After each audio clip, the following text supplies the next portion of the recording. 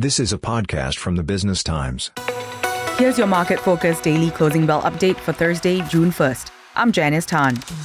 The Straits Times Index rose 0.2% at the open, ending up 0.24% at 3,166.3 points.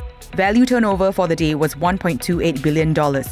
This comes as the US House passed a debt ceiling deal yesterday to avoid a default. Federal Reserve officers have also indicated they plan to keep interest rates steady at the next policy meeting this month. The top 5 gainers were Jardine Matheson Holdings, which closed 0.9% higher at $48.44.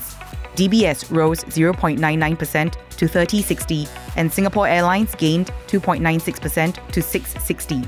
Sembcorp Industries closed up at $5.19, and UOL ended higher at $6.48.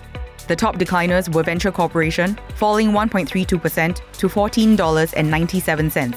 Jardine Cycle & Carriage closed 0.59% lower at $32.14, and UOB fell 0.39% to $27.84.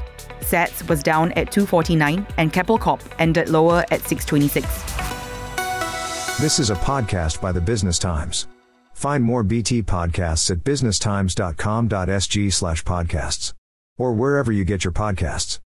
This podcast is meant to provide general information only. SPH Media accepts no liability for loss arising from any reliance on the podcast or use of third parties' products and services.